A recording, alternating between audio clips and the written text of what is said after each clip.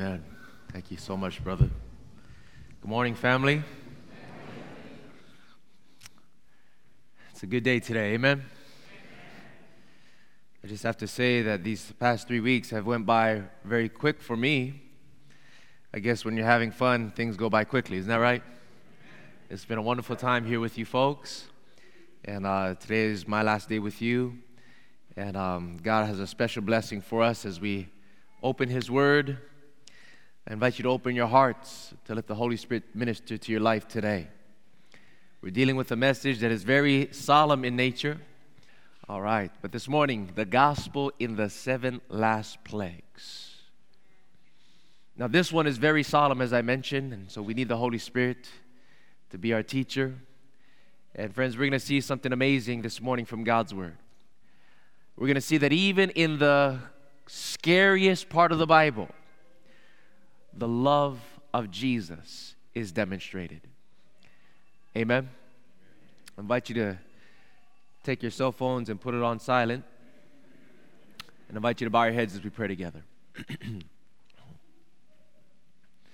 Dear Lord, precious Jesus, thank you, Lord, that in you we find refuge, we find safety, security, satisfaction, and salvation. Thank you so much, Lord, for allowing us to come into this sanctuary this morning, this safe place. Lord, we understand that church is not a rest home for saints to fall asleep and die, but the church is a hospital for sinners to receive healing and life. And Lord, we have come because we recognize that we are all sinners in need of healing. Physical, mental, emotional, and most of all spiritual. And so would you please come now and bring healing to us. As we open your word, please, Lord, minister to our hearts. Help us to see Jesus more clearly than ever before. In Christ's name we pray this prayer. Amen. The gospel in the 7 last plagues. We are going to study one of the most misunderstood topics in the Bible. It's not an easy topic. It's not a topic that I necessarily like preaching about, but God has placed this topic of the 7 last plagues in the Bible. In fact, the 7 last plagues are found in 2 whole chapters in the book of Revelation.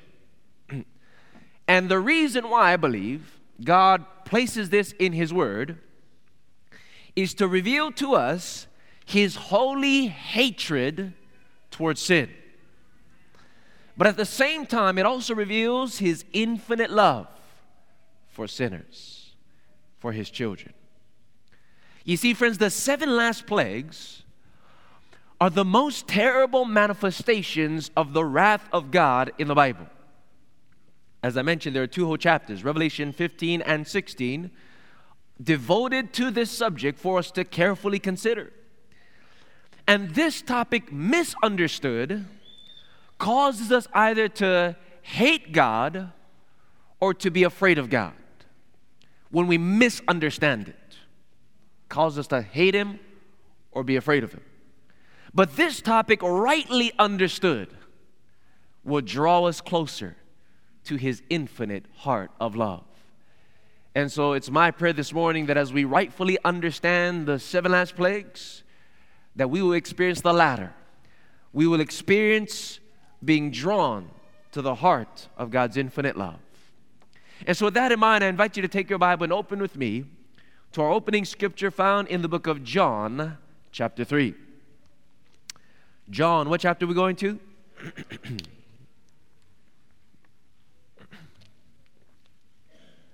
John, the 3rd chapter.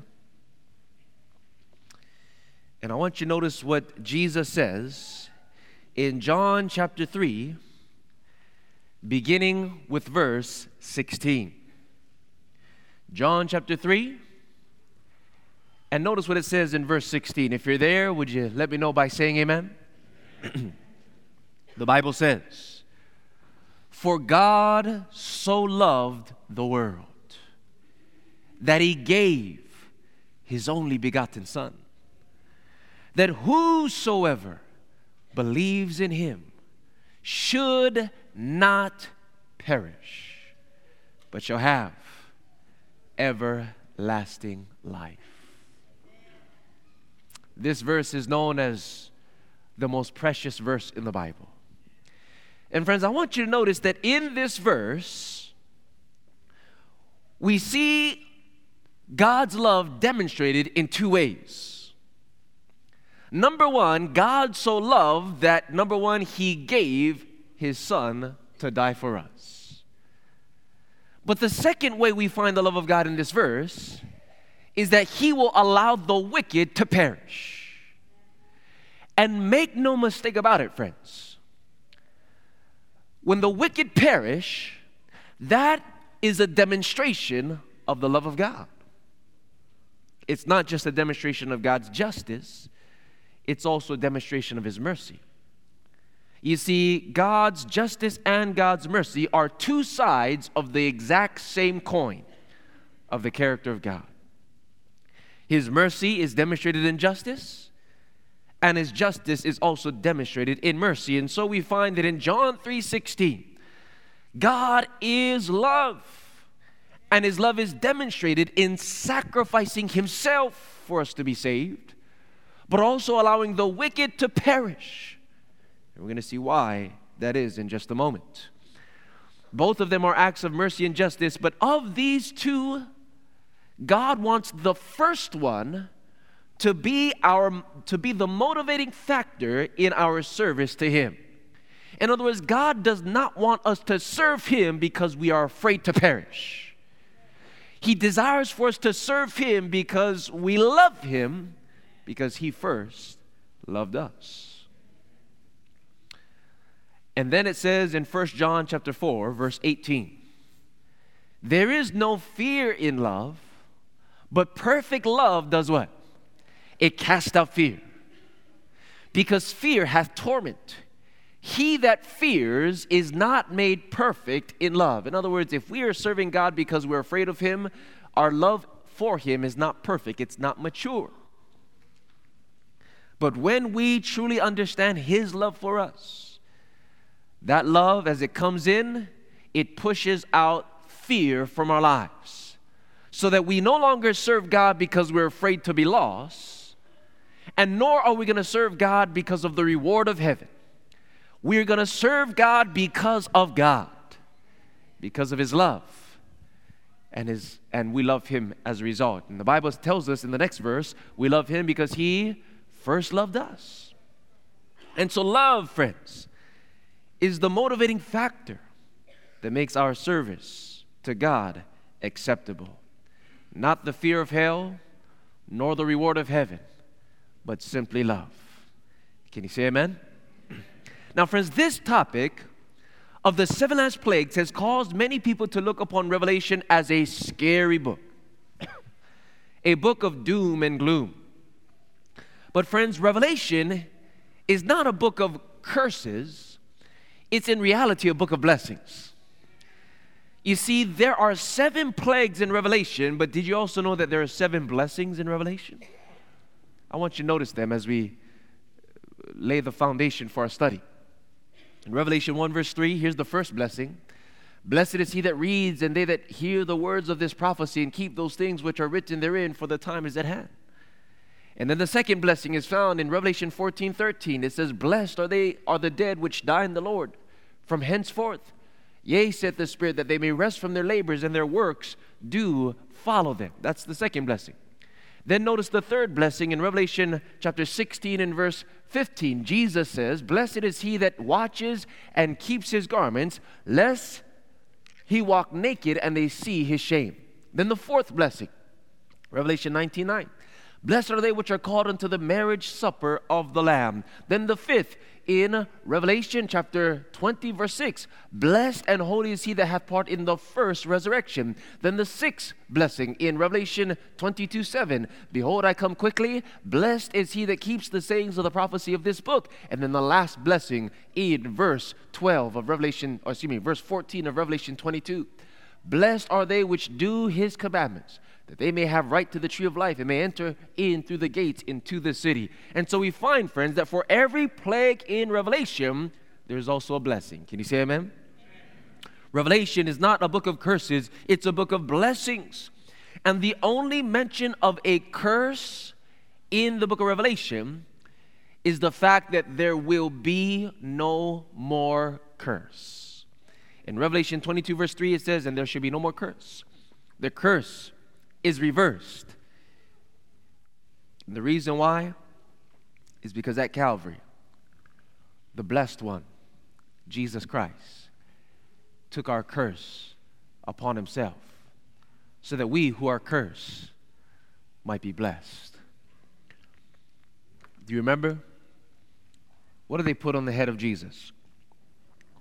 Crown of thorns. Do you know where the thorns came from? From the curse. And where did that curse come from in Genesis chapter 3? It came as a result of the sin that we have chosen. So mankind sinned, and the Bible says that the ground was cursed, and it brought forth thorns and thistles. And we see those thorns and thistles being placed upon the brow of the Blessed One. He took our curse so that we could have his blessing. Amen? Oh, are you thankful for Jesus this morning? Injustice to one brought mercy to all. That's what happened at Calvary. But friends, in the light of this amazing love, for many, the 7 last plagues are very unsettling.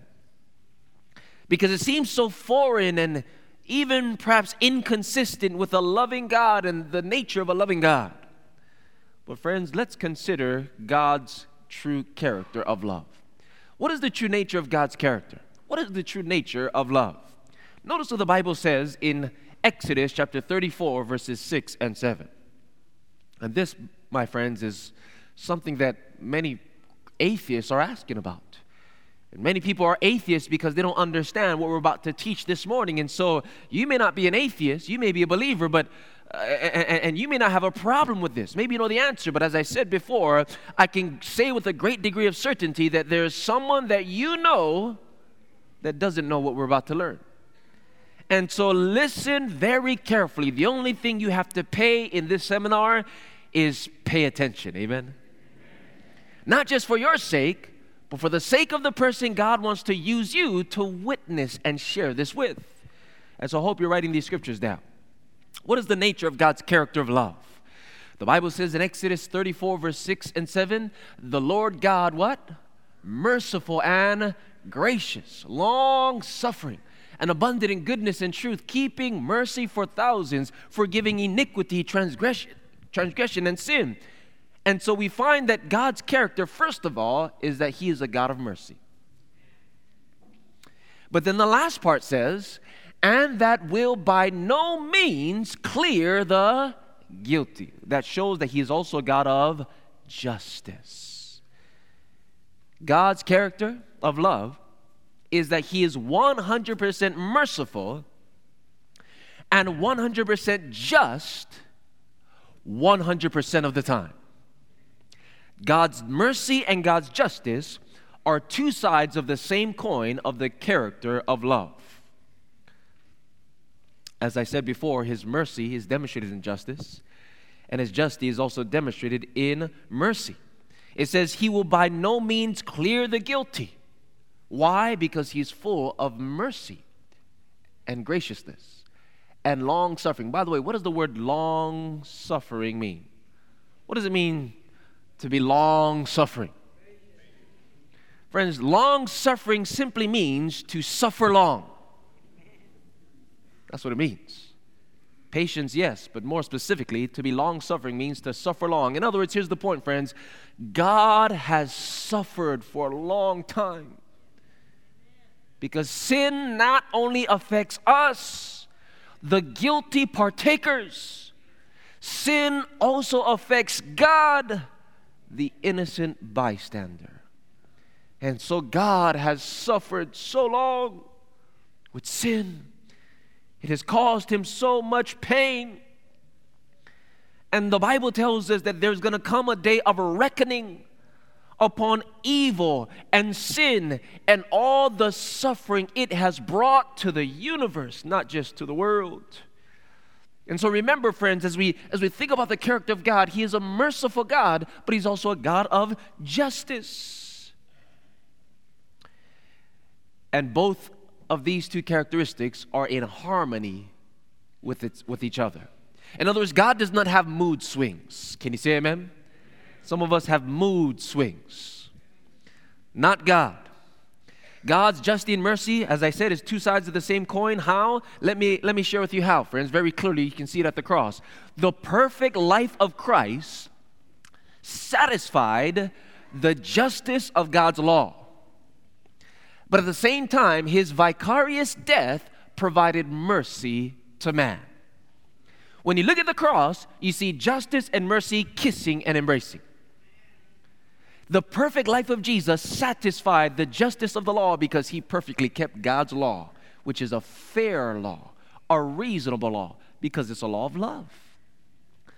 And while keeping the law perfectly, He still died. Even though He did not break the law, He still died for us, thus providing mercy to the entire human race. So God does not have mood swings, friends. His justice and mercy are consistent 100% of the time. And if that's clear, would you please say amen? Well, friends, listen. When you study the Bible, you'll find that at times the cup of wrath becomes full against wickedness, that it ends up overflowing in punishment. We find glimpses of this throughout the Bible. For example, the flood was an example of this.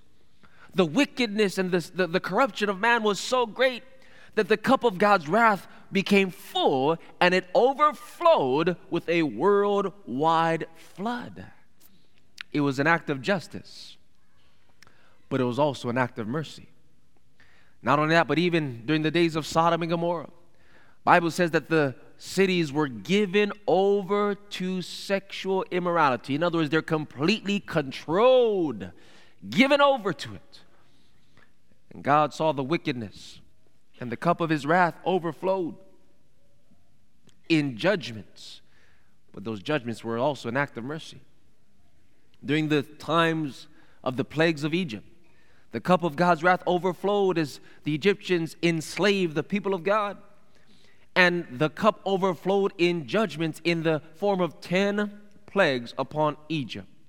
And friends, we're going to see this morning that God's just judgments are an act of mercy. Mercy is demonstrated in judgments. And we're going to discover that the gospel of Christ can actually be found in the 7 last plagues. The 7 plagues demonstrates the love of Jesus. And as we see that love, even in the plagues, His perfect love will cast out fear from our hearts. Let me share with you now 5 reasons. How many? 5 reasons why the 7 plagues reveal the gospel of Christ. Reason number 1 is that the purpose of the plagues, or the purpose of the destruction of wickedness, is for the eternal security of the righteous. The eternal security of who? You see, friends, God's mercy compels Him to pour His just wrath in destruction of sin. Why? For our sakes. You see, mankind, the human race, are not only perpetuators of evil, we are also the victims of evil as well. We're the perpetuators, but we're also the victims of sin and of suffering. And so what God does, friends, in the 7 last plagues is that His justice is meted out upon sin for the sake and the protection of its repentful victims. Let me say that again. Justice is meted out upon sin for the sake and protection of its repentful victims. But even in the destruction of the wicked, it is a strange act for God. You can write that down. in Isaiah 28, verse 21. Bible says it's his strange act.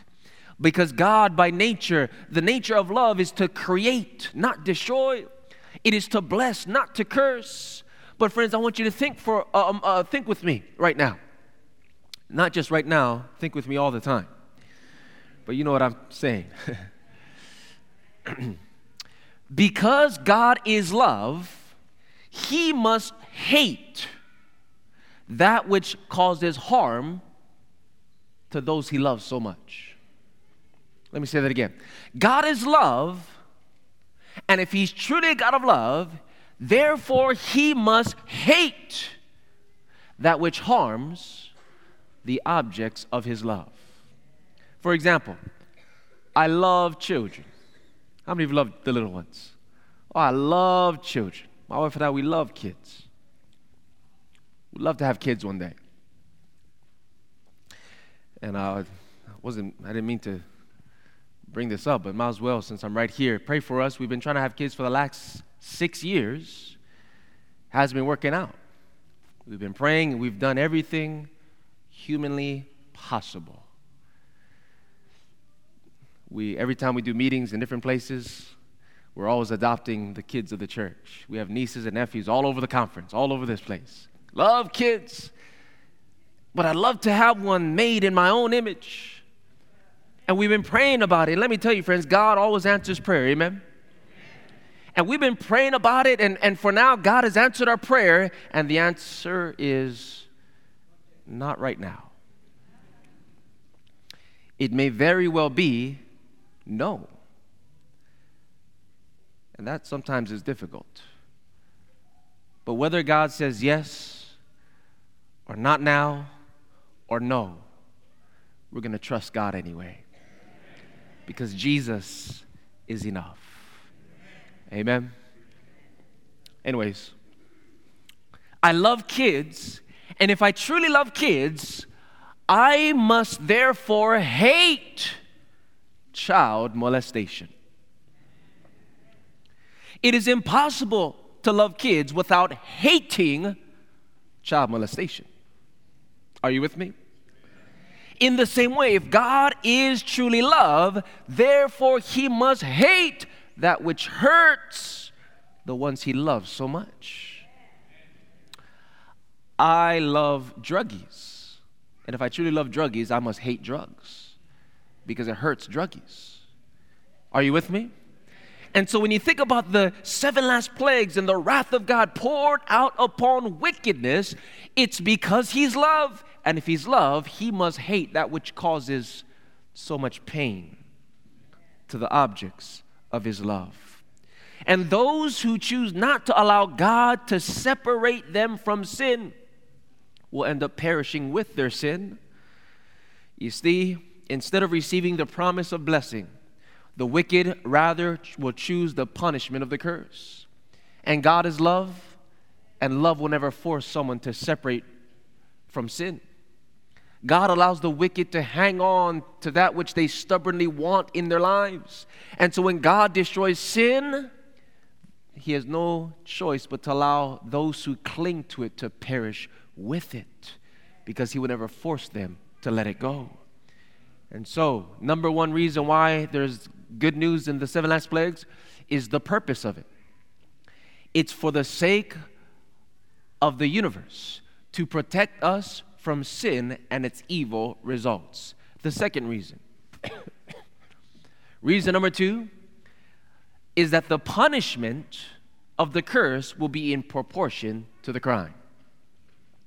The punishment of the curse will be in proportion to the crime, and the punishment will never exceed the crime. Notice what the Bible says. Jesus speaking in Luke chapter 12, verse 47 and 48.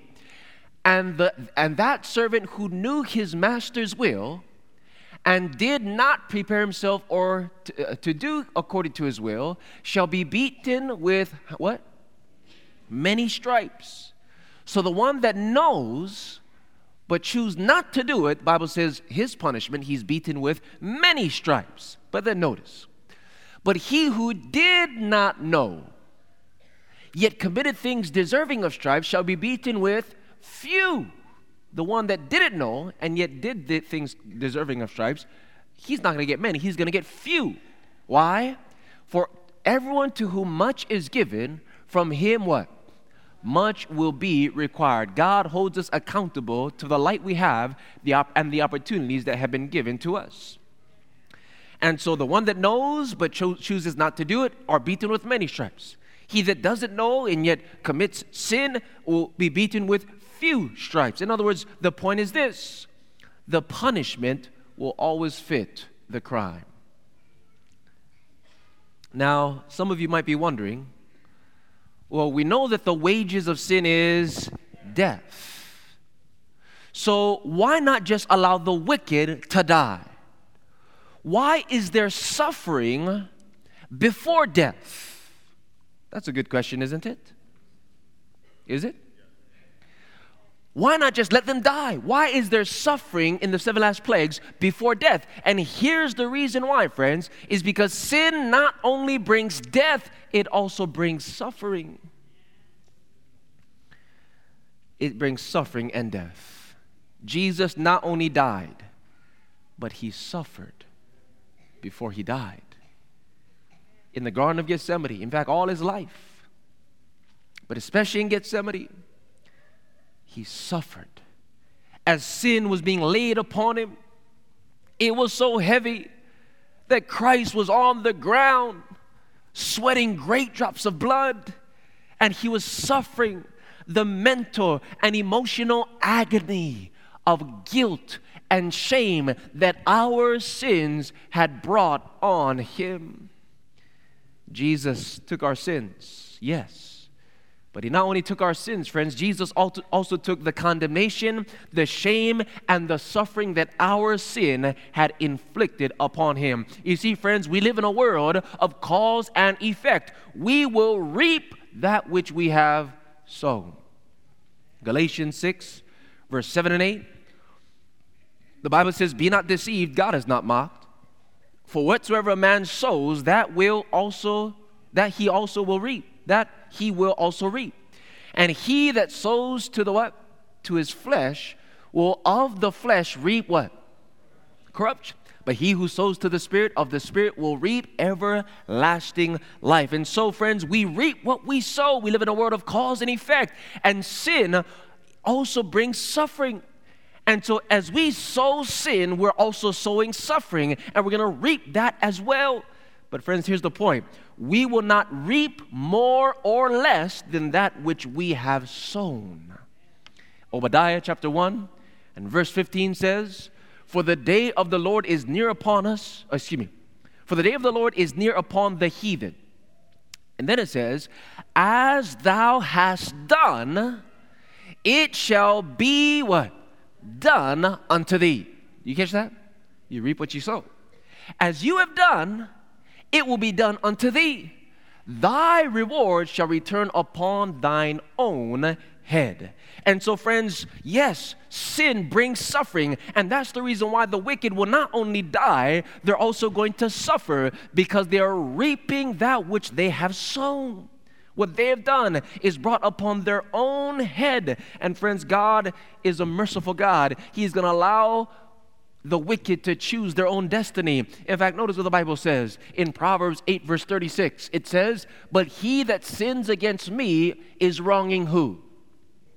His own soul. "And all they that hate me," what do they love? They love death. You see, when we sin against God, we're not just wronging God, but really we're wronging ourselves. We're sowing to the flesh, and we're going to reap that. All those who hate God love death. And therefore, when they die, they're basically getting what they love and that which they have chosen. The Bible says in Hosea 4, verse 17, "Ephraim is joined to idols. Let him alone." Do you understand what that means? There came a point that Ephraim had become one with the idol that they put before God, to the point that you could not separate the idol or the sin from the sinner. The sinner and the sin had become one flesh. And at that point, there was nothing God could do to separate the sin from the sinner. They were joined to it because of their own persistent choices. And so God, because he's not a God of force, he has to back up and say, let them alone. They've chosen what they wanted. You see, right now, friends, God has a terrible dilemma. Let me say it like this. Here's God's problem. How is he going to save the sinner without saving the sin at the same time? And how is he going to destroy the sin without destroying the sinner at the same time? God must destroy sin. Can you say amen? He must put an end to it for the sake and security of the universe. But how does he do that without destroying the sinner? And how does he save the sinner without saving the sin for eternity? The only way God can save the sinner without saving the sin and destroy the sin without destroying the sinner, he must separate the sin from the sinner. Are you with me? And how does he do that? By love. By appealing to us. By his sacrifice on the cross. But if we choose to ignore his love, ignore his sacrifice, and ignore the power of God that wants to separate sin from our lives, we'll end up becoming one with that sin. And when God finally destroys sin, the sinner will be destroyed with the sin because they are joined to that idol. Does that make sense? And so, in the destruction of the sin, the sinner will be destroyed too. And that, friends, is not just an act of justice. It's also an act of mercy. The Bible says in Hosea 13 and verse 9, O Israel, thou hast destroyed thyself. Salvation is within reach of all. But if we choose to ignore it, God is not destroying us. Really, we are destroying ourselves. And then notice, Revelation 16, 5 and 6, Thou art righteous, O Lord, which art and wast and shall be, because thou hast judged thus. For they have shed the blood of the saints and the prophets, and thou hast given them blood to drink, for they are what? They are worthy. Why? Because they are simply reaping that which they had sown. They're reaping the ruin that they had wrought. And God gives them over to their own choice. And thus they're destroyed by the sin that they've chosen. But friends, listen. But first, and so that's the second reason. The second reason, the punishment of the curse will be in proportion to the crime. But listen, friends, before sin is eradicated, God will make clear the consequences of the choices that we make. And that's the third reason why we find the gospel in the 7 last plagues. Number 3, write it down. We find that mercy always comes before judgment. Can you say amen? Divine mercy always precedes divine justice and judgment. We find this over and over again in the Bible. Before one drop of water fell upon the world, there was an ark that was made, and whoever wanted to get in could get in the ark. Mercy always comes before judgment. Amen? Before one spark of fire fell upon Sodom, God sent angels to warn the people. And even Abraham interceded on behalf of the cities and the people of Sodom and Gomorrah. And he said, Lord, if you find 10 people, will you spare the city for the sake of 10? And God says, yes, I will do it. Mercy always precedes judgment. And by the way, friends, in the cities of Sodom and Gomorrah, God sent 3 angels. At first, there were 3. You remember that? The 3 angels came to Abraham. And that first angel stayed there when Abraham began to intercede. Basically, the first angel was saying to Abraham, Abraham, the hour of God's judgment has come. And Abraham began to intercede. And then after that, the 2 angels went to Sodom. And basically, the second angel was like, you need to come out of the city. The third angel, the wrath of God is going to be poured out. Friends, what we see happening back there in Sodom and Gomorrah, mercy came before judgment, is an object lesson of what's going to happen to the world, friends. Because before this world is finally destroyed, God is going to send 3 angels once again. Can you say amen? And they are messengers of mercy. A strong warning. Revelation chapter 14, verses 6 through 12. We've been studying this night after night in this seminar. The three angels' messages. The first angel's message, the hour of God's judgment has come. The second angel, Babylon is fallen. We need to come out of Babylon, come out of the wicked city. And then the third angel, wrath for those who worship the beast and receive the mark of the beast. Those who receive the messages of God in the three angels are going to be spared from the judgments. In other words, the judgments are only for the rejectors of God's mercy and God's love. Those who turn from sin will find mercy and pardon and refuge in the Savior. But those who turn from the Savior will find destruction in their sin. And if that makes sense, would you please say amen? Now, friends, listen. The 7 last plagues implies that there were some first plagues. Isn't that right? When it says 7 last plagues, if it's the last plagues, that means there also had to be some previous plagues before, or some first plagues. And what were those first plagues? Well, it was the 10 plagues of Egypt. In other words, when you look at what happened to Egypt, and when God poured out the 10 plagues upon the Egyptians, we will find some amazing parallels to the 7 last plagues. Now, during the time of the Egyptian captivity, God gave to Moses 3 distinct messages to give to Egypt. In the Exodus, in the book of Exodus, 3 specific messages, and you find that these messages are paralleled in Revelation. One of the first things God said to Moses to tell Pharaoh is to demand that Pharaoh let the people go so that they could go out into the wilderness and rest and worship God. In other words, the first call was a call to rest and true worship. Exodus 5, verse 5. And then the second one was a stronger demand. In Exodus 8, verse 3, it was a call to come out of Egypt completely. Let my people go. To completely come out of Egypt.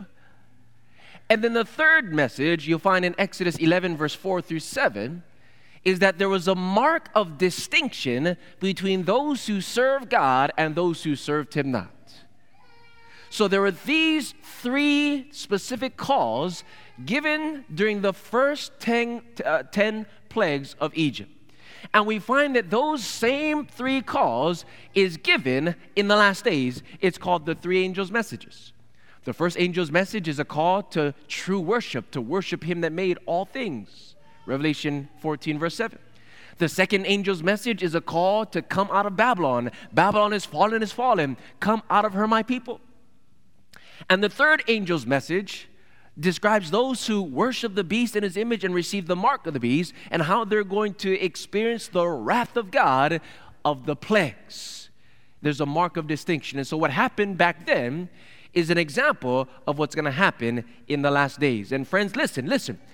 In the last days, only after the third angel's message is given to the world, talking about the mark of the beast versus those who receive the seal of God, it's at that time everyone is going to have to make a choice who they're going to serve, who they're going to follow, if they're going to accept the mark of the beast or the seal of God. And only after people have made their choice will the 7 plagues be poured out upon the world. In other words, mercy always comes before judgment. Amen? People, after they make their choice, again, divine mercy precedes divine justice. There is no refuge for the wicked who refuse the gospel message of love. Refusing God's mercy results in suffering God's holy justice. And some individuals believe that we're going to be raptured out of this tribulationary period, but the Bible is clear that God's people are going to go through tribulation, but they're going to be preserved while they're in it. Just like Noah was preserved in the flood, not raptured out of the flood. Noah was in it, but he was preserved during that time. Just like the 3 Hebrew boys were in the fire, but they were not burned from it, they were preserved. So too God's people in the last days are going to go through great tribulation, the 7 last plagues, but we're not going to be touched by it because God is our sanctuary of refuge. And that's the 4th reason why the 7 last plagues is good news, is that God's people will be preserved during the plagues. Can you say amen? So you don't have to be afraid, friends. If you've accepted the Lord Jesus as your sanctuary, as your refuge, you don't have to be afraid of the plagues at all. It's not going to touch you. It's only for those who have rejected God's sanctuary, God's refuge. In fact, notice in the book of Revelation, chapter 15, verse 5 through 8, just before the 7 plagues are poured out, notice what happens in heaven. And after that, I looked, and behold, the temple of the tabernacle of the testimony in heaven was open.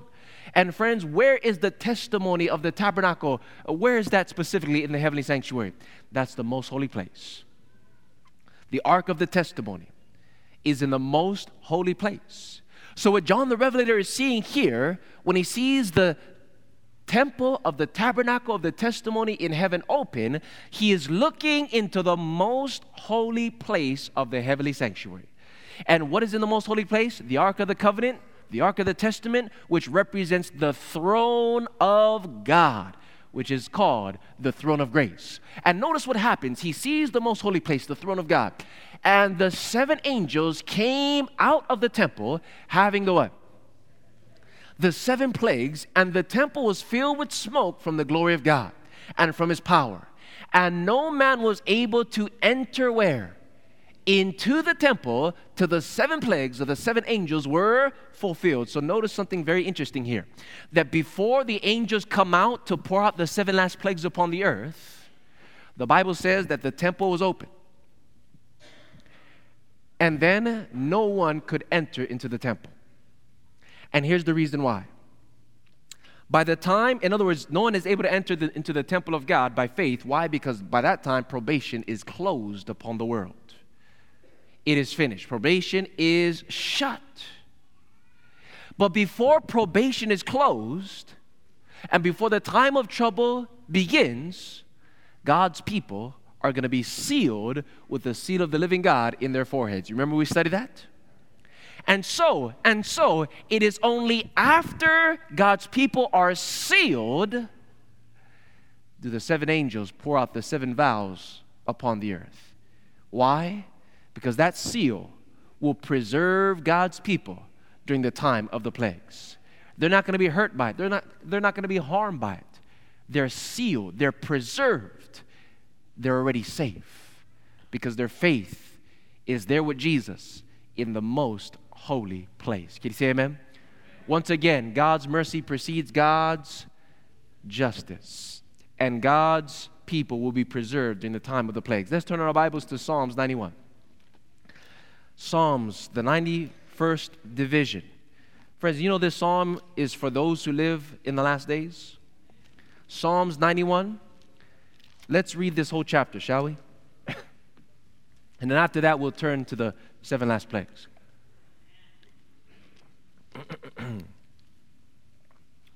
Psalms 91. Now keep what we just read in Revelation 15 about the temple open. Keep that in mind as we read Psalms 91. The Bible says, Psalms 91, begin with verse 1. If you're there, would you please let me know by saying amen? It says, "He that dwells in the secret place of the Most High shall abide under the shadow of the Almighty." Now, friends, do you know what the secret place of the Most High is? That's the most holy place. The place of ultimate intimacy. It says, "I will say of the Lord, He is my refuge and my fortress. My God, in Him will I trust. Surely He shall deliver thee from the snare of the fowler and from the noisome pestilence. He shall cover thee with His feathers, and under His" what? "Wings shalt thou trust. His truth shall be thy shield and buckler." Do you know what it means when it says under His wings we shall trust? Do you remember the most holy place? On both sides of the mercy seat were the angels with their wings covering the Shekinah glory. And so to be under God's wings means to be in His presence, to be sitting on the mercy seat with Jesus Christ. So this psalm is for those who will live during the time of the plagues, those who enter into that place where the temple, the tabernacle of the testimony in heaven is open. God's people are there by faith, not literally, but by faith. And it's in that sanctuary, in that safe place that they find refuge. That's what this psalm is referring to. Then notice verse 5. Thou shalt not be afraid of the terror by night, nor the arrow that flies by day. Verse 6. Nor for the pestilence that walks in darkness, nor for the destruction that wasteth at noonday. 1,000 shall fall at thy side, and 10,000 at thy right hand, but it shall not come nigh unto thee. Verse 8. Only with thine eyes shalt thou behold and see the reward of the wicked. So the Bible is saying, talking about God's people, thousands falling at their side, 10,000 at the right hand. That's the wicked who are suffering the 7 last plagues. But though they will not come nigh to us, we're seeing it with our eyes because we're in it, but we're being preserved while we're in it. And then it says in verse 8 or verse 9, because thou hast made the Lord, which is my refuge, even the Most High, thy habitation. There shall no evil befall thee, neither shall any what? Plague come nigh thy dwelling. For he shall give his angels charge over thee to keep thee in all thy ways.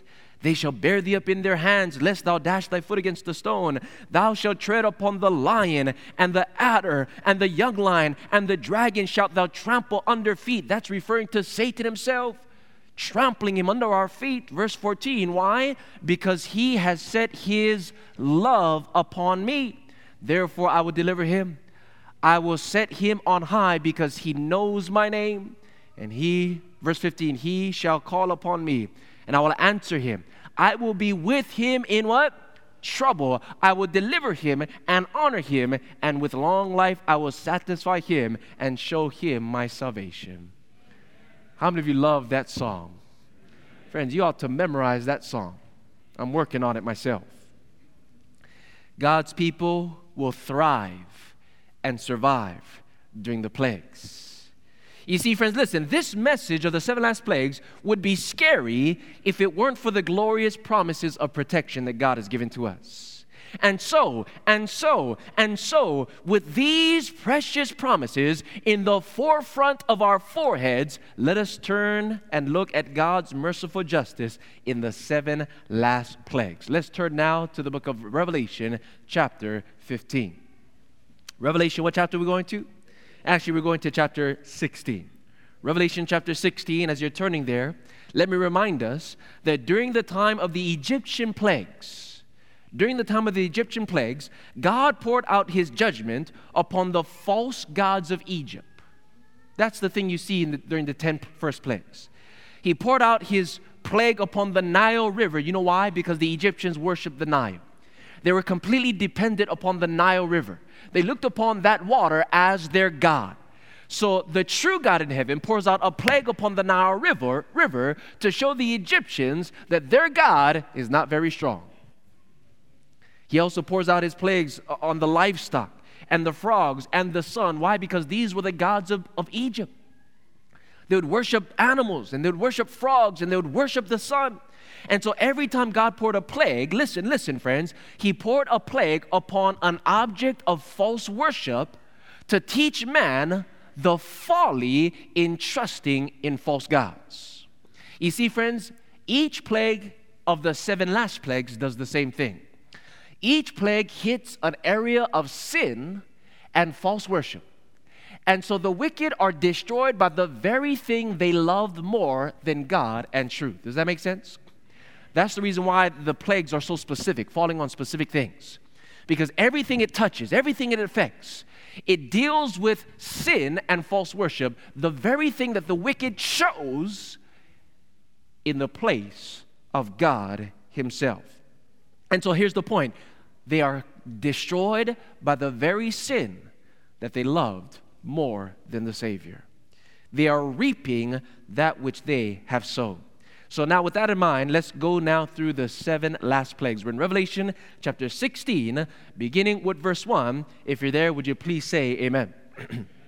The Bible says, And I heard a great voice out of the temple saying to the 7 angels, "Go your ways and pour out the vials of wrath of God upon the" what? "Upon the earth." And the first went and poured out his vial upon the earth, and there fell a noisome and grievous what? Sore upon the men which had the mark of the beast, and upon them which worshiped his image. And so, friends, write it down. The first plague is a plague of grievous sores on the flesh of those who worship the beast and receive the mark of the beast.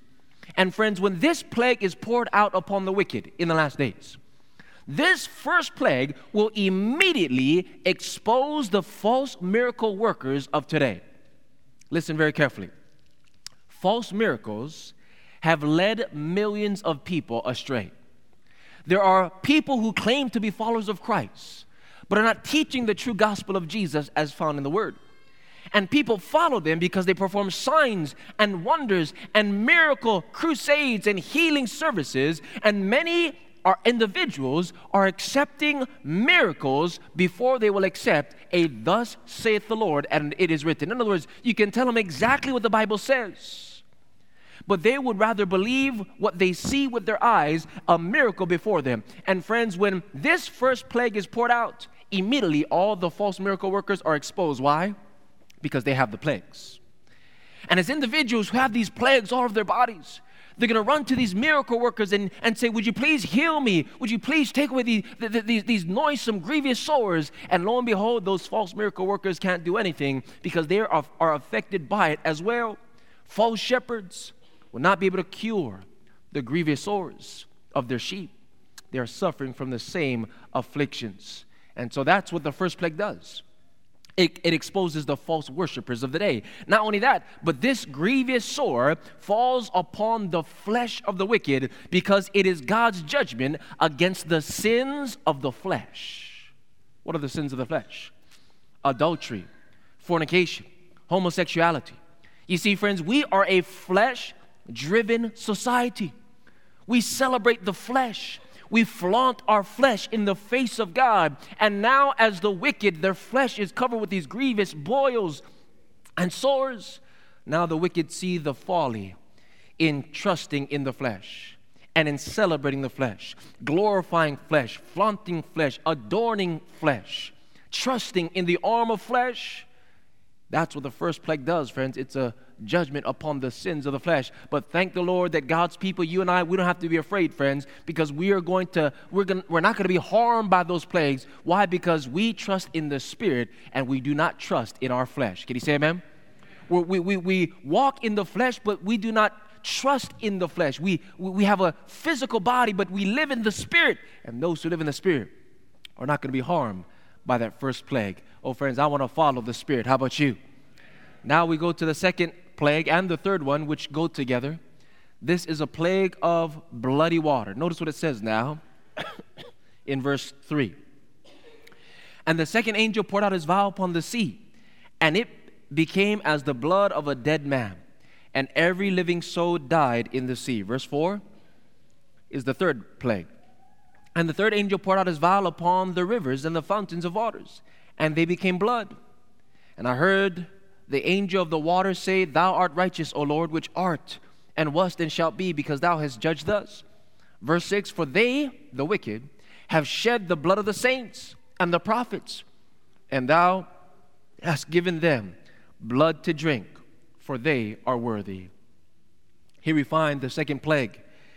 It affects the waters. The waters turn to blood. And friends, the reason why God does this is because we as society, this world, we love to see blood. We glorify vampires in our world today. We watch vampires. We watch UFC and people getting bloodied. We read books about blood and movies and media. War has shed the blood of millions of God's children. We are a blood-saturated society. The enemy, friends, have spilt the blood of God's people during the Dark Ages. Over 50 million Christians died during that time period. The human race even has been satisfied to shed the blood of God's own beloved Son, Jesus. And when we wanted him crucified, we even said, let his blood be on us and our children. And that just wasn't the Jewish nation that was saying that. They represented all of humanity, friends. We were thirsting for the blood of Christ. We love blood. We drink it. We watch it. We listen to it. We are entertained by blood. And now when the second and third plague is poured out, we see that there's nothing but blood to drink for this blood-thirsty world. And now the wicked sees. They see, friends, that blood does not satisfy and quench the thirst of our soul. And friends, those of us who trust Jesus don't have to be afraid, because the Bible says that God's people are going to have some water to drink. In Isaiah 33 verse 16, it says, his water shall be what? His water shall be sure. God's people will drink of the living fountains of waters, and they're going to have enough to drink for themselves. Can you say amen? But the wicked, friends, those who love blood, are going to have nothing but blood to drink. They see that blood does not truly satisfy. And then the fourth plague, sun scorching individuals. Notice what it says in verse 8. It says, and the fourth angel poured out his vial upon the sun, and power was given unto him to scorch men with fire. And men were scorched with great heat and blasphemed the name of God, which had power over these plagues. And they repented not to give him what? They still would not give God the glory. Here, this fourth plague is the sun now has power to scorch people. And friends, the reason why is because the sun has always been an object of false worship. So again, God is pouring out his judgments upon the objects of sin and false worship. You see, friends, from the very beginning of time, the sun was worshipped and venerated by man. From ancient Babylonian sun worship to modern Christian sun day worship, people have rejected the rest of the Sabbath. For the first day of the week, the sun day, the sun's day. We love the sun. We worship the sun. We venerate the sun. We build monuments to the sun. And now those who have done these things, the wicked, the very God that they put before the true Lord, is now the same God that destroys them. They have no rest or relief from the sun, S-U-N, the God that they have chosen to worship. And it says in the book of Isaiah chapter 50 and verse 11, behold, all you that kindle fire, that compass yourselves about with sparks, walk in the light of your fire and in the sparks that you have kindled. Once again, friends, they're reaping that which they sowed. They chose to worship the sun. They chose to glorify the sun. They chose the sun's day instead of God's holy day. And now they're destroyed. They are destroyed by the strange fire of the sun that they had kindled. And even in this, they do not repent to give God the glory. And friends, how do we give God glory? Revelation 14 verse 7 says, fear God and give glory to him, for the hour of his judgment has come. And worship him that made heaven and earth, the sea and the fountains of waters. Friends, we give God the glory by worshiping him as the creator. But these individuals still will not give God the glory. They still will not worship the true creator. They hold fast to their false worship. And in contrast to the wicked who are being destroyed by the God that they chose, the sun God, God's people are going to be protected from the sun. In the book of Psalms 121 verse 5 and 6, it says that the Lord is thy keeper. The Lord is thy what? Shade upon thy right hand. The sun shall not smite thee by day, nor the moon by night. God's people will walk in the shade and the covert and the protection of the Lord, the true Son, the S-O-N, the Son of God, Jesus Christ. Can you say amen? Now we go to the next plague. Plague number 5 is a plague of darkness upon the seat of the beast. Notice what the Bible says. Plague number 5, we're in verse 10. The Bible says, and the fifth angel poured out his vial upon the seat of the beast, and his kingdom was full of what? Darkness. And they gnawed their tongues for pain, and blasphemed the God of heaven because of the pains and their sores, and repented not of their deeds. Here we find, friends, this plague, plague number 5, is a plague especially for the seat of the beast, and that, my friends, is the Vatican City. It says darkness covers this place. And the reason why, friends, is because the Vatican City, the seat of the beast, is the kingdom of the dark ages. It is a system that has replaced the light of God's word with the darkness of tradition, a system that has spread the spirit of darkness that permeates the world even to today. Untold evil, friends, has happened because of this. And not only is it a judgment upon the kingdom of darkness, but it's also a judgment upon the things that happen in the dark. You see, friends, untold evil happens in the dark. In the obscurity of the night, in the clubs, and in the theaters, and in these places of darkness, untold evil, we think that because it's dark, God can't see us, and thus we're bold and in rebellion. This is what the wicked do, friends. It says in the book of John, chapter 3 and verse 20, Christ said, "For everyone that does evil does what? Hates the light, neither comes to the light, lest his deeds should be reproved." And so if we don't love the light, we love darkness. And then in verse 19, Jesus says, "And this is the condemnation, that light is come into the world, but men love" what? Darkness rather than light. Why? Because their deeds were evil. They loved darkness. Why? Because the darkness seemed to be a cover for their sins. And so because they love darkness, God gives them what they love. And now darkness is over the land. And with their tongues, the very tongue that they used to perpetuate darkness and deception, they now bite the very tongue they used to curse the light. But while the wicked experience this plague, God's people are not going to be touched by it. Notice what it says in Isaiah 60, verse 1 and 2. Talking about God's people, it says, "Arise, shine, for thy light is come, and the glory of the Lord is risen upon thee. Behold, darkness shall cover the earth, and gross darkness the people. But the Lord shall arise upon thee, and his glory shall be seen upon thee." This world covered in darkness, but God's people are going to shine brightly, because the darker the night, the brighter the light. Can you say amen? I want to be in the light. How about you? And then we go to the sixth plague, which is the battle of Armageddon and the drying up of the rivers, the drying up of the waters. Verse 12.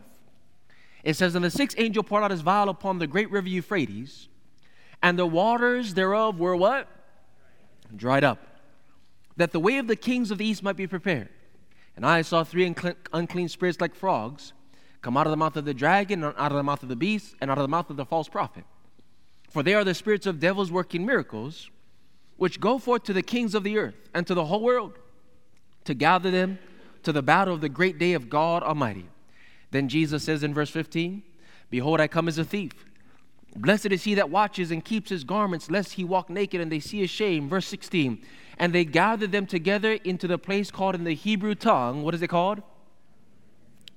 Armageddon. Now, friends, this plague we're not going to deal with this morning. I have a whole presentation just on this plague alone, the battle of Armageddon. And it's too long to share it right now, so what I'm going to do is when I come back in April, I'll share it with you. Is that all right? So I'll hold you in suspense until then. But the main thing I want you to remember from plague number 6 is the waters are dried up. What happens? The waters are dried up. And then finally, the seventh plague, the last plague, in verse 17. "And the seventh angel poured out his vial into the air. And there came a great voice out of the temple of heaven from the throne saying, It is done." It is what? Keep that in mind, friends. The seventh plague, God says, "It is done," or "It is finished."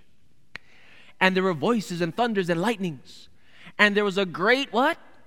"Earthquake." So notice, God says it is done, and there's a great earthquake, such as was not since men were upon the earth, so mighty an earthquake and so great. And the great city was divided into 3 parts, and the cities of the nations fell, and great Babylon came in remembrance before God, to give unto her the cup of the wine of the fierceness of his wrath. And every island fled away, and the mountains were not found. Verse 21. "And there fell upon men great" what? great hail out of heaven, every stone about the weight of a talent, and men blaspheming God because of the plague of the hail, for the plague thereof was exceeding great. So notice, friends, this seventh plague, it is done. It is the final destruction of this whole world that was in rebellion against God. The Bible says that when God says it is done, a great earthquake is going to tear up this world. Sin will finally and completely tear this world apart. And the wicked who made this world their home realize that this is not a safe place to call home. The very foundation is being broken up. They have no foundation beneath, and then all of a sudden great hail comes from above. No security beneath, no refuge above. The Bible tells us in Job 38 verse 22 and 23, hast thou entered into the treasuries of snow? Or hast thou seen the treasuries of what? Of the hail, which I have reserved, God says, against the time of trouble, against the day of battle and war. And at that time, the treasury of hail in heaven will be opened up. And hail, friends, that are 65 pounds, hailstones will destroy this world. And so we find the wicked who love this world, destruction from beneath as well as from above. And now the wicked see that this world has no foundation and no refuge for them. They see the folly of trying to make this world their only home, storing up in the world, hoarding up in the world things that had become more important to them than God. Everything they invested in and poured their lives in, their beautiful homes and their luxurious cars and their large bank accounts and their awesome businesses are all destroyed. But friends, we don't have to be afraid, because we're not going to be part of that people, because this world is not our home. We're just passing through. We're pilgrims on the way to the promised land. Amen. And the Bible says, for those who make heaven their home, in Isaiah 32 verse 17 to 20, it says, and my people shall dwell in a peaceable habitation, and in sure dwellings, and in quiet resting places, when it shall hail coming down on the forest, and the city shall be low in a low place. Friends, when the plague of hail comes, God's people have a peaceful, quiet, and sure dwelling place. Why? Because God is our foundation, and He is also our sanctuary, our refuge in the time of storm. Can you say amen? And those are the seven last plagues, friends. Once again, God pours out His judgments upon an object of false worship or an object of sin to show the wicked that it did not make any sense to put things before God. And friends, in view of the seven last plagues, in view of God's justice, which is also His mercy, it makes sense to follow Jesus, doesn't it? But many people say, but it's so hard to follow Jesus. It's so hard to be a Christian. It's hard to keep the Sabbath. It's hard to obey God's law. It's hard to give up sin. It's hard to pray and to study the Bible. Sometimes I don't feel like it. It's so hard to go against the crowd. It's not hard, friends. It's easy to follow Jesus, because Jesus said, come unto me, for my yoke is easy and my burden is light. Friends, when you think about the other option, it makes sense to serve Jesus. The Bible says that the way of the transgressor is hard. But Christ said, we follow Him and let Him be in control. He said that His yoke is easy and His burden is light. Friends, let me tell you what's going to be hard as we begin to close this morning. In reality, what is going to be hard? It's going to be hard, friends, when the seven plagues are poured out. That's going to be hard. When the grievous sores cover the bodies of the wicked, when bodies are covered with boils, with pus oozing and blood flowing, the wicked will not be able to sit down, stand up, lay down, or get any relief. They're screaming in pain and agony. That's hard. But the righteous will walk around free of pain and in perfect health. That's easy. Amen. What's going to be hard is when the wicked open up the faucet during the second and third plague, and they're wanting something to drink, but out of the faucet comes blood. They try to take a shower, but blood comes out. Their bodies stinking with filth and their mouths parched with thirst. They're going to long for just a cup of cold water, but there's nothing to drink. And when that time comes, that's going to be hard. But friends, for the righteous, we're going to have enough water for us to drink. Our bread and water is going to be sure. That's going to be easy. Amen. It's going to be hard when the fourth plague is poured out. To be burned by the sun and by fire hurts, friends. If you ever had a sunburn, it hurts. And as the wicked experience this plague, they will wail in agony. Why did I not choose to worship and serve the true Creator God? Why did I follow the sun? Why did I put other things ahead of Him? And friends, that moment is going to be hard. But for the righteous, we're going to walk around in the fire and we're not going to be burned, and that's going to be easy. The fifth plague is going to be hard when darkness so dense that people will not know where to go or what to do. They're not going to be able to see anything, and they're going to gnaw their tongues in pain. When that happens, it's going to be hard, but the righteous will have the light of life shining from within, and that's going to be easy. Can you say amen? In the battle of Armageddon, when the nations are gathered together and the wicked realize that they're on the losing team in the battle, they realize that they've not chosen that which is right, and they see that God is the victor in the battle of Armageddon. When the wicked realize that they're on the wrong side, oh, that's going to be hard. But for the righteous who have King Jesus as their general, oh, it's going to be easy. And finally, the seventh plague, when the earthquake rips the foundation under the feet of the wicked, and the hail falls from above. The wicked will long for a safe refuge from the hail, but there will be none in sight. The earthquake rips the ground under their feet. They're going to look for a sure foundation to stand upon, but there will be none. In that time, it's going to be so hard, but the righteous are going to ascend to meet the Lord in the air, and they're going to enter into the city of God, whose foundation is made of gold, and God is the everlasting refuge. And when that happens, it's going to be easy. Amen? Oh, friends, it makes sense to follow Jesus. But how do we follow Him? When we naturally don't feel like it. What makes it easy to follow Jesus when naturally many times we just don't feel like it? Here's what makes it possible, and this is what we close on. The most potent and beautiful point of this whole presentation. Don't miss this. That which makes it possible to follow Jesus, even when we don't feel like it, is when we go to Gethsemane and realize that Jesus experienced the pain of every single plague Himself. That Christ experienced the 7 last plagues. Look at this. In Matthew 26, verse 39, sin was being laid upon Christ. And notice what He prayed. And He went a little farther, fell on His face and prayed, saying, "Oh, my Father, if it be possible, let this cup pass from me. Nevertheless, not as I will, but as Thou wilt." Friends, do you know what cup this was? The cup of the wrath of God that only the wicked will experience at the end of time in the 7 last plagues. That same cup of wrath, God's holy wrath against sin, was in the hand of Jesus, not literally.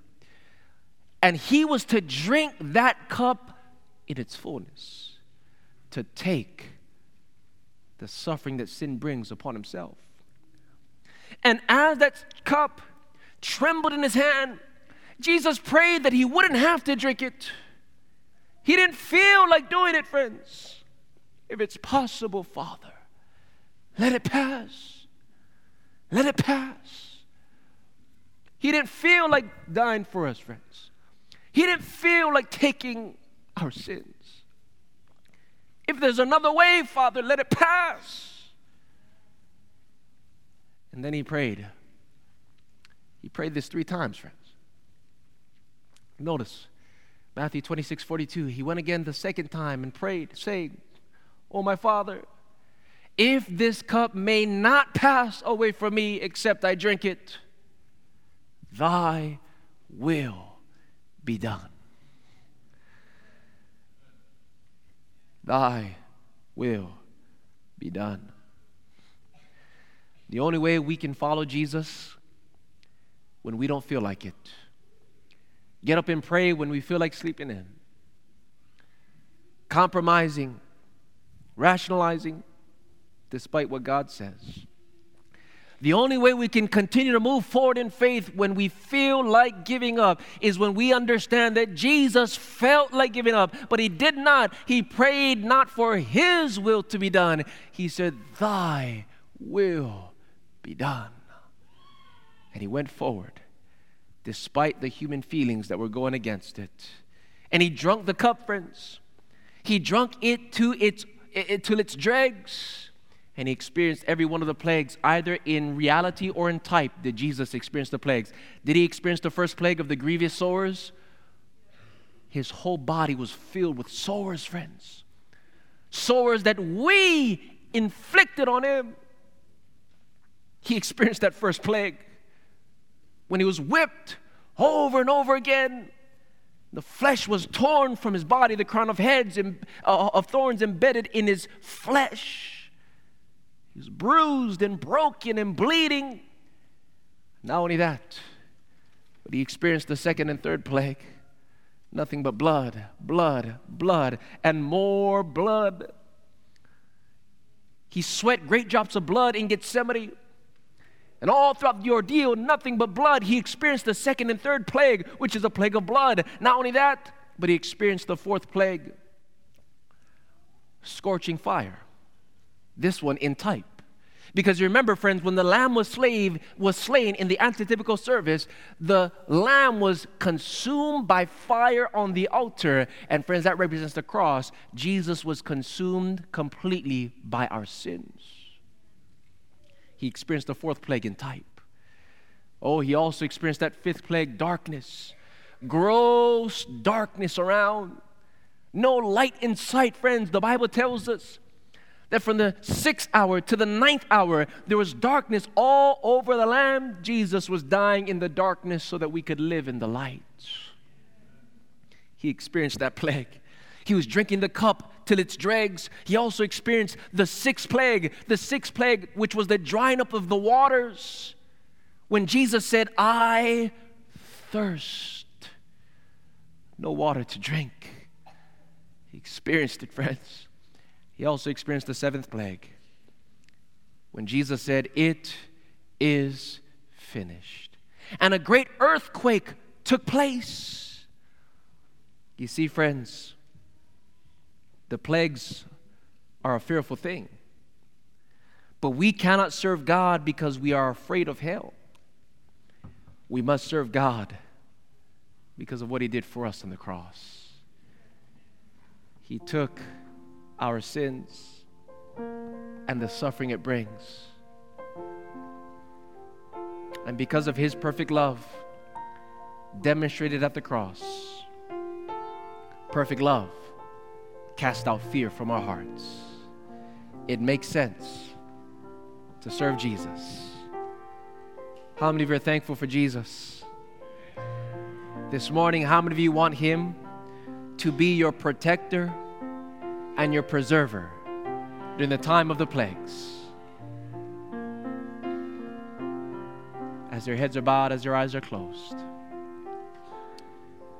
I should have been crucified. I should have suffered and died.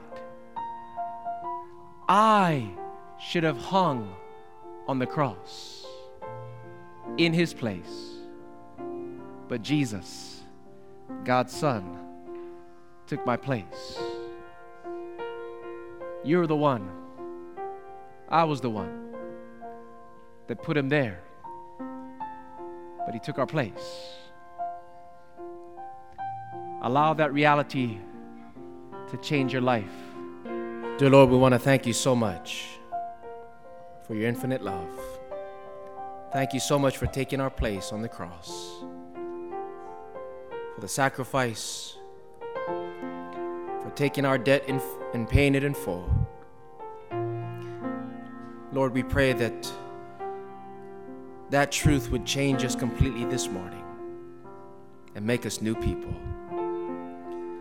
Bless us now as we give this last invitation. Give your people courage to respond. And as your heads are bowed and as your eyes are closed, I want to ask those who are being baptized today, if you just come down to the front for special prayer. All those who are planning on being baptized today, would you please come at this moment? Slip out of the pew. Praise the Lord. Amen. Amen. Let us pray. Thank you so much, dear God, for your love and your mercy. Thank you for accepting us this morning just as we are, and for your love that never leaves us as we are. The love that dispels fear from our hearts. The love that offers us a safe sanctuary during the time of the plagues. Thank you so much, dear God, that we don't have to be afraid, because you said, "Fear not, little flock. It's your Father's good pleasure to give you the kingdom." And Lord, we receive it now by faith. I want to pray for those who've come to the front, these who've taken it a step further and are going to be baptized today, and others being baptized in April, and others preparing. Please bless them. Write their name in the book of life. May nothing blot it out, and help these to never, never turn back. Send angels to protect us. Send your Spirit to fill us and anoint us. And Lord, make us ready for your coming. This is our prayer, and we thank you for Jesus that took our plagues, our pain, and drank the cup for us so that we wouldn't have to drink it. We bless your name and we thank you for what you've done. In Jesus' name we pray. Thank God. Amen. Amen.